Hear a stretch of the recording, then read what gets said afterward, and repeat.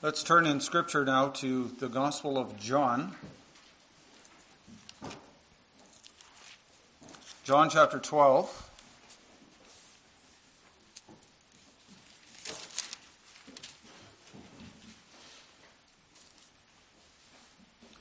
We'll begin reading at verse 1.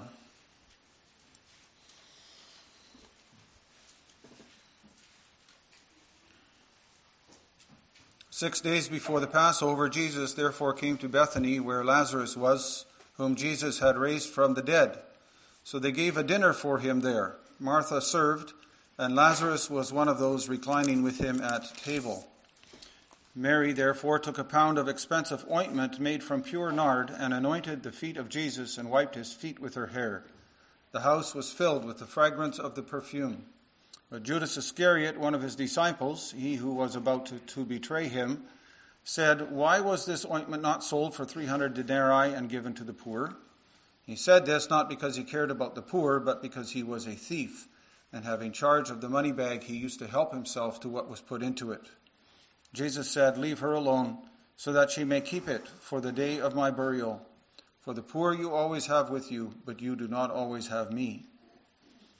When the large crowd of the Jews learned that Jesus was there, they came not only on account of him, but also to see Lazarus, whom he had raised from the dead. So the chief priests made plans to put Lazarus to death as well, because on account of him, many of the Jews were going away and believing in Jesus. The next day, the large crowd that had come to the feast heard that Jesus was coming to Jerusalem.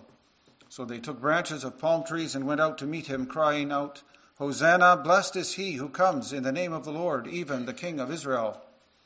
And Jesus found a young donkey and sat on it, just as it is written, 'Fear not, daughter of Zion, behold, your king is coming, sitting on a donkey's colt.'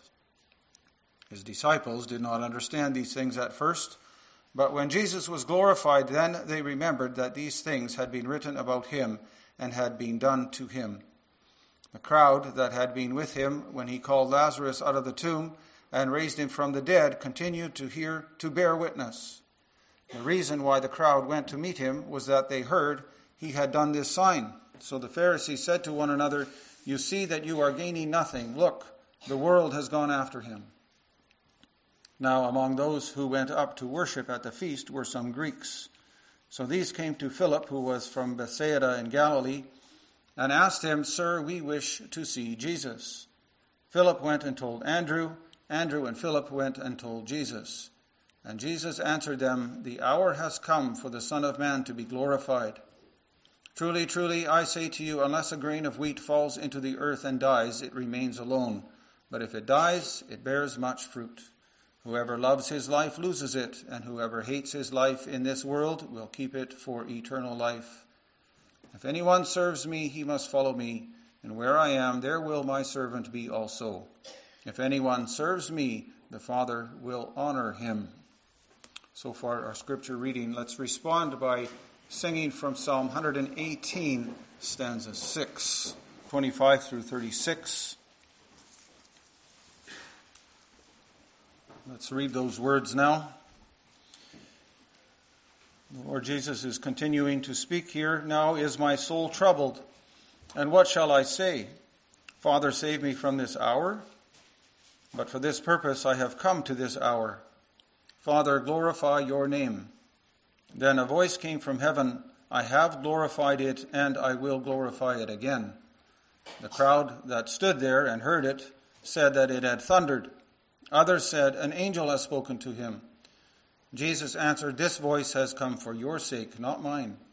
Now is the judgment of this world. Now will the ruler of this world be cast out. And I, when I am lifted up from the earth, will draw all people to myself." He said this to show by what kind of death he was going to die. So the crowd answered him, "We have heard from the law that the Christ remains forever. How can you say that the Son of Man must be lifted up? Who is this Son of Man?" So Jesus said to them, "The light is among you for a little while longer. Walk while you have the light, lest darkness overtake you. The one who walks in the darkness does not know where he is going. While you have the light, believe in the light, that you may become sons of light."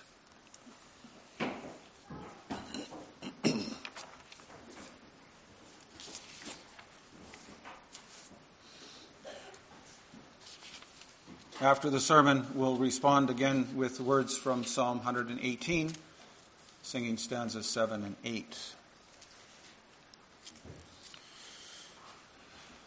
Congregation of the Lord Jesus Christ, in the Gospels we read of 3 instances in the life of the Lord Jesus in which a voice came from heaven to approve of the person and the work of Christ.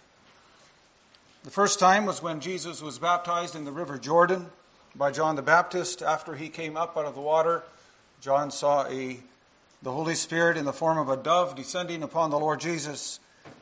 And the Father confirmed Jesus' ministry then by announcing, "This is my beloved Son, with whom I am well pleased."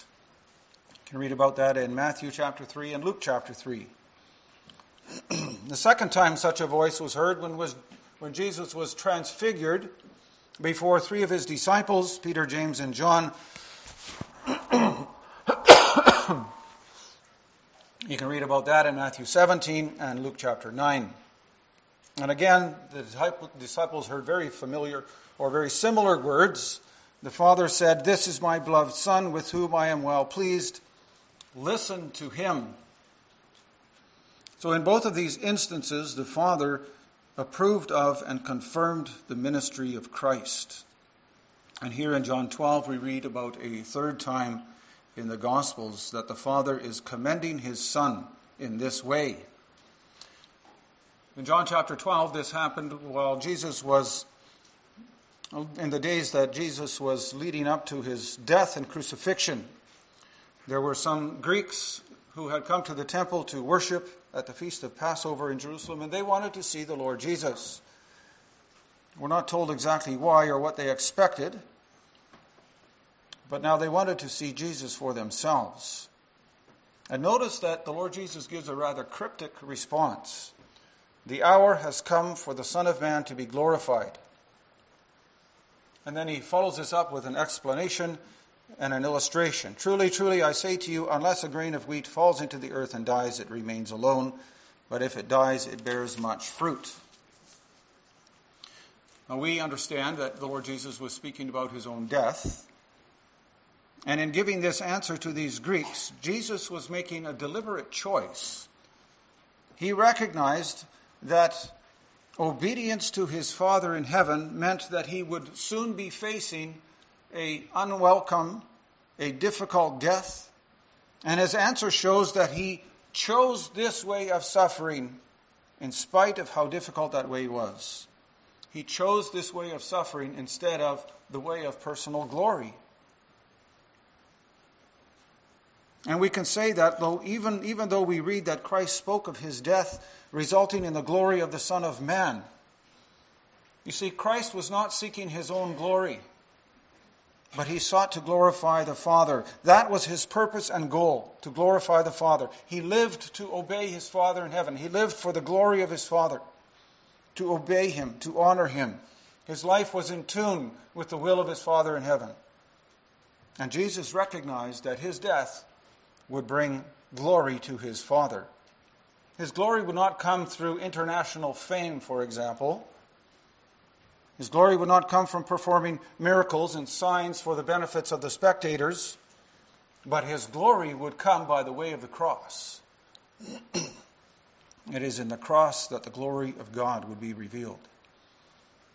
And it is in the purpose of Christ's death, right? That's the purpose of Christ's death, that the glory of God would be revealed. And that's what the Lord Jesus wanted. And so he refused to be saved from the hour of his death. But he said, "For this purpose I have come to this hour. Father, glorify your name."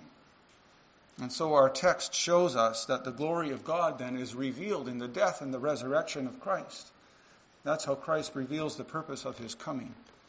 And we'll see 3 things: that God's glory is revealed in judgment and in victory and in the gathering of his people.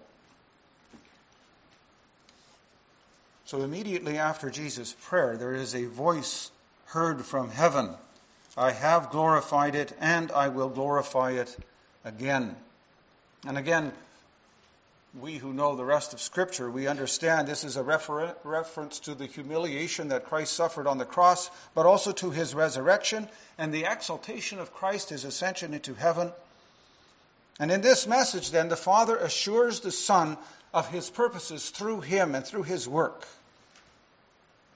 And this, of course, must have greatly encouraged and strengthened the Lord Jesus. The crowd, however, did not understand. There's no indication in the text that anyone other than Jesus understood these words. Some said it thundered. Perhaps they weren't even willing to admit that there was a connection between this voice and Jesus' prayer. Others said that perhaps an angel had spoken to him. But Jesus says then, this voice was for your benefit, not mine. And of course we have to ask, well, if it was for the benefit of the people, then why did they not understand what was being said? Well, one thing is certain, they heard this reply, they heard this voice from heaven. And even though they didn't understand, they cannot mistake the fact that this happened in direct response to Jesus' prayer. God's message was an answer to Jesus' prayer, but at the same time a clear signal to the crowd. This voice from heaven was a sign that Jesus had direct access to the Father in heaven, that he stands in intimate relationship to God. So this was a public attestation concerning the person and work of Jesus. And Jesus explains this in the following verses.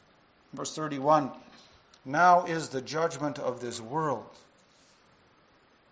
You might wonder, why did he say the word now? Why did he use that word? Well, that's because, congregation, the presence and the person of Jesus Christ is a watershed moment for everyone who meets him. Jesus says the world is ripe for judgment, and everyone is being put on notice.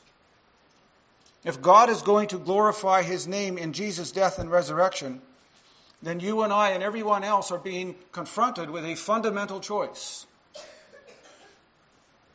And this moment comes not at the end of world history, but it comes now, whenever we are confronted with the person and work of Jesus Christ. The day of judgment comes when we hear the gospel proclaimed. Already earlier in his ministry, Jesus declared, truly, truly, I say to you, whoever hears my word and believes him who sent me has eternal life. He does not come into judgment, but has passed from death to life. Whoever hears my word and believes has passed from death to life. In other words, those who trust Jesus to reconcile them to God will not come into judgment, because they have already passed from the condemned state of death into the justified state of eternal life. Through faith in Christ, their judgment has already happened. And this is confirmed in the death and resurrection of Jesus Christ, because the death and resurrection of Jesus Christ is the dividing line. That's the dividing line between those who are condemned and those who are vindicated. If you trust in this Jesus who was raised from the dead, you are united to him. And as you are united to him, his death is your death. Galatians 2 verse 20. And his condemnation is your condemnation. Romans 8 verse 3. But his resurrection is also your resurrection to a new life. 1 Corinthians chapter 15. On the other hand, it is also true that if you do not believe in the resurrected Christ, if you do not trust in him, you will stand condemned because of your sin, because of your rejection of the offer of forgiveness. So the significance of Christ's death and resurrection will mean the judgment of the world. And so Jesus is saying here that the world will condemn itself by its treatment of him. And today this is as true as ever. Earlier in his gospel, chapter 3, John writes, whoever believes is not condemned, but whoever does not believe stands condemned already, because he has not believed in the name of the only Son of God. And so God glorifies himself by bringing the final judgment for sin into the history of the world, so that his Son can bear the sentence of condemnation for everyone who believes. And this is in part what the angels sang about already above the fields of Bethlehem when Christ was born. Glory to God in the highest, and on earth peace among those with whom God is well pleased. Glory to God. Peace to men and women and boys and girls everywhere who believe in Jesus Christ. Peace to those who pass from death to life. Peace to those who never come into judgment. And it's important then for all of us today too to understand the significance of Christ's words, because it's so easy for people not to hear. Right? We read the Bible perhaps, but we don't really hear it. Or we listen to the preaching and maybe it just sounds like noise in your ears. Are we truly listening to God's word? And so what the Lord Jesus is saying here then is a call to each and every one of us too to examine ourselves, whether we are in the faith, whether we trust in this Christ who died and was raised again. And that brings us to the next point. God's glory is also revealed in victory over Satan. Jesus continued speaking to the crowd, saying, "Now will the ruler of this world be cast out." And Jesus uses that expression elsewhere in the Gospel of John as well. He's referring, of course, to Satan, who is also called the prince of this world. But what does Jesus mean? Because we know that Satan remains active in this world. We're told in Scripture that we ought to protect ourselves against him. Ephesians 6, for example, we are to put on the armor of God to protect ourselves against the spiritual forces in this world. And the Apostle Peter says that Satan is like a roaring lion going around seeking whom he may devour. So in what sense then is he cast out? Well, in John 14, verse 30 and 31, Jesus says, "The ruler of this world is coming. He has no claim on me, but I do as the Father has commanded me." Well, we know that Satan continually tried to keep God from fulfilling his promises in Jesus Christ. He tried to prevent the Messiah from coming into this world, and when he did appear, he tried to eliminate him. He wanted to be the ruler of this world. But in the cross of Jesus Christ, Satan met his doom. It might have seemed to him that his victory was sure, because the Son of God was being killed and condemned for the sins of the world. But in the condemnation of Christ, Satan lost his dominion. And these words then are also echoed in the last words of Christ. On the cross when he died, he said, "It is finished." His victory was complete. And so Jesus can also say to us, "Greater is he that is in you," that is the Holy Spirit, "than he that is in the world." The power of the evil one has been broken. He is not stronger than Christ. And the world is not stronger than Christ. And false religions are not stronger than Christ. Only Christ leads to peace with God. Jesus says, "I am the way, the truth, and the life. No one comes to the Father except through me." Satan failed to destroy God's plan of salvation. He failed to defeat Christ. He failed to thwart Christ's resurrection. And in failing, he himself was judged and decisively defeated. And he can never change that. Elsewhere in the Gospel of John, Jesus says that the Holy Spirit is coming to convict the world concerning judgment, because the ruler of this world has been judged. His final judgment is still coming. But in his death and resurrection, Jesus secured the judgment that guarantees Satan's final defeat. And that's because Jesus did not give in. Yes, his soul was troubled. He said, "Now is my soul troubled." He feared the cross. becomes very evident in the Garden of Gethsemane. But he kept entrusting himself to God. He did not quit. He did not disobey the Lord. And he relied on the faithfulness of his Father in heaven. And so he bore our sin. And so in that way then he stripped Satan of the one weapon that Satan could use to damn us, namely the valid accusation of our unforgiven sin. That weapon has been taken away from him. He is disarmed. He can no longer accuse us. Because in Christ you have no unforgiven sins. In Christ you have no unforgiven sins.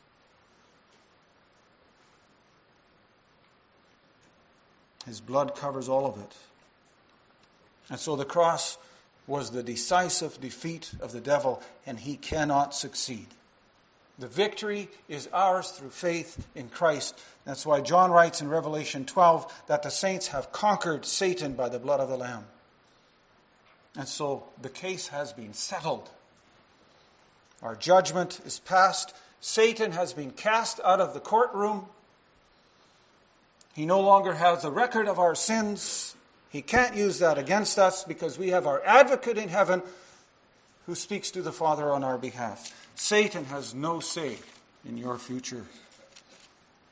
In Christ, we have passed from death to life. And so God glorified himself by defeating that ancient adversary at the very moment when Satan thought he could win. That brings us to the third point. The glory of God is also revealed in the gathering of his people.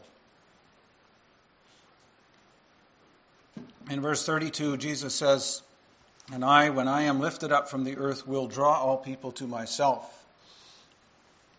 And this means two things. In the first place, it means that the good news is no longer only for the Jews.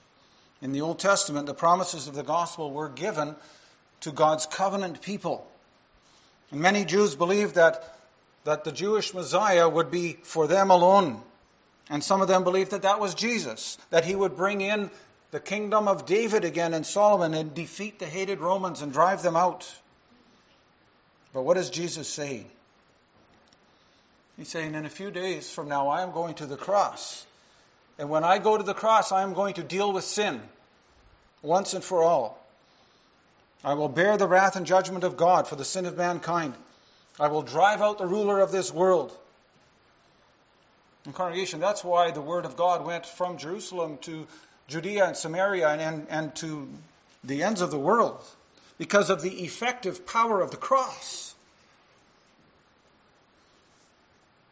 And it's important to understand that the effective power of the cross will draw God's children to him. In the original Greek, the word people is not used. It simply says, I will draw all to myself. And the same phrase is used in John 6, where Jesus says, no one can come to me unless the Father who sent me draws him, pulls him to himself. So it tells us then that Jesus' death and atoning sacrifice is effective in drawing God's chosen ones to himself. It's a real effective drawing. It's not an attempt that fails. It is successful in bringing to Christ those for whom Christ died. And Christ says elsewhere what he will do for his sheep. I lay down my life for the sheep.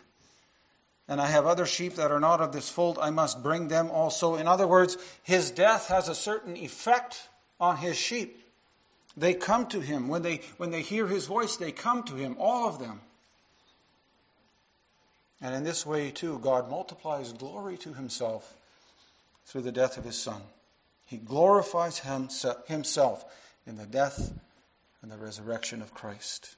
He makes salvation available to all so that whoever believes in Jesus Christ will not perish, but have eternal life.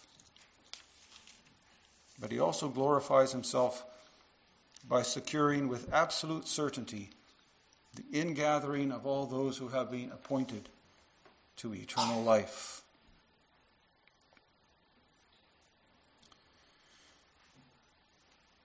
You know, if you and I had been standing at the foot of the cross, it would have seemed as if Satan had won, as if he had vanquished the Son of God. But in the moment of his apparent triumph, Satan was really vanquished.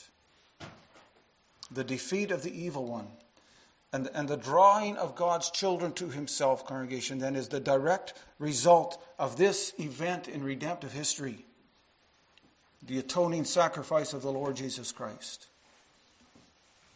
And we see evidence of that today all over the world.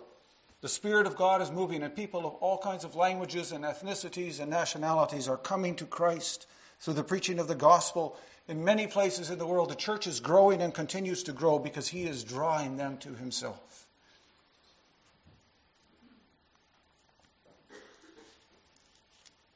And sometimes perhaps we may feel defeated because we live in a country that is what was once much more favorably disposed toward Christianity than it is today. In many ways, our culture has embraced godlessness. Many people have turned their backs on the Lord Jesus Christ, and evil is promoted, and good is being repressed and discouraged. But that means that as Church of Christ, we have a responsibility, congregation, to declare the love of God, to speak about the hope that we have within us, the purpose that's found in him. Life is not a dead-end street. There is hope in Christ. And there is a way to fulfillment in life. And yes, there is forgiveness. And yes, we all make a horrible mess of our lives, but that is not the end of the story. Not in Christ. Jesus says, when I am lifted up, I will draw them to myself. And that is the wonder of the gospel, isn't it? That is the miracle of grace. I do not draw myself to Christ, but he draws me to him. It reminds me of the words of a well-known hymn, I know not why God's wondrous grace to me he has made known, nor why unworthy Christ in love redeemed me for his own. I know not how the Spirit moves, convincing men of sin, revealing Jesus through the Word, creating faith in him. He creates a drawing in us, within our hearts. He draws us to himself. And when we read about these words of Jesus, we understand he is confirming that all who will be saved by this means. This is the fulfillment of what John writes in chapter 1, verse 10. He came to his own, and his own people did not receive him, but to all who did receive him, who believed in his name, he gave the right to become children of God, who were born not of blood, nor of the will of the flesh, nor of the will of man, but of God. There you have it again. He is the one who draws us to himself. And in this way, too, he brings glory to himself. Well, it's clear that the crowds that were listening to the Lord Jesus did not really understand him. They did not understand the significance of who he was. Even his disciples did not fully understand. They did not understand the gift that he offers. And in verse 35, Jesus says, the light is among you for a little while longer. In other words, I'm not going to be among you that much longer. So there's an urgency to this message. And that urgency is this: respond while you have the light with you. So Jesus is saying to the Jews, give up your preconceived notions about who you think the Messiah is supposed to be for you. And listen to me and believe in me, and all your questions will be answered.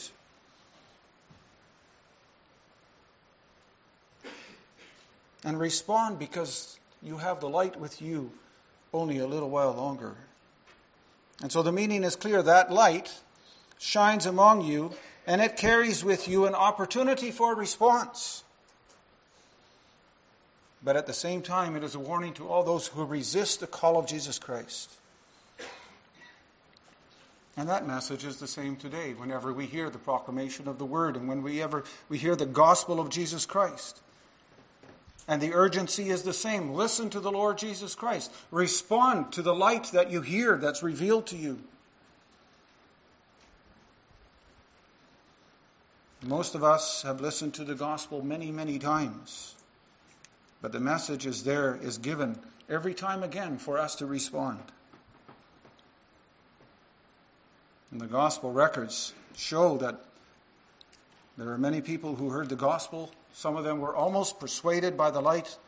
Think of King Herod Agrippa. He said to Paul in Acts 26, "You almost persuade me." But there's no evidence that he believed. And what about Judas? He lived very close to the light, as close as the other disciples. But he died without the light. And so the call is urgent. Do not put off your submission to the light of the world. Young people too, don't put off your commitment to the Lord Jesus Christ. Don't postpone your opportunity to live in the light. Scripture says, walk while you have the light, lest the darkness overtake you. The one who walks in darkness does not know where he is going. While you have the light, believe in the light, that you may become children of light. We all know it's true that in the dark we easily stumble around and stub our toes and fall. Well, what's true is physically is also true spiritually. And so Jesus says, do not delay. Respond to the light while it still shines, while you still have opportunity. Commit your lives to the Lord Jesus Christ. Believe in him and you will be saved. And live in obedience to the Father and he will reward you. Jesus had to make many difficult choices in his life. He chose to be baptized, to be one with his people. And in the beginning of his public ministry, he was tempted in the wilderness. He chose to go the way of the cross, and God approved. He rejected the opportunity to receive fame, and he chose the cross and the grave. And God publicly approved. And in this way he obeyed the Lord, and the Lord honored him for his obedience. Oh, brothers and sisters, let us also follow him. Let us pattern our lives after Christ's obedience. Let us put God and his glory first. Jesus did this because he believed that if he would sacrifice his own desires and put God first, then God would reward him richly.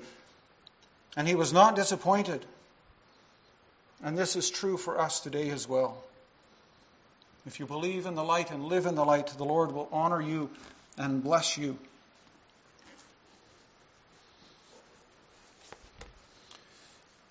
In Isaiah chapter 55, we read the following words.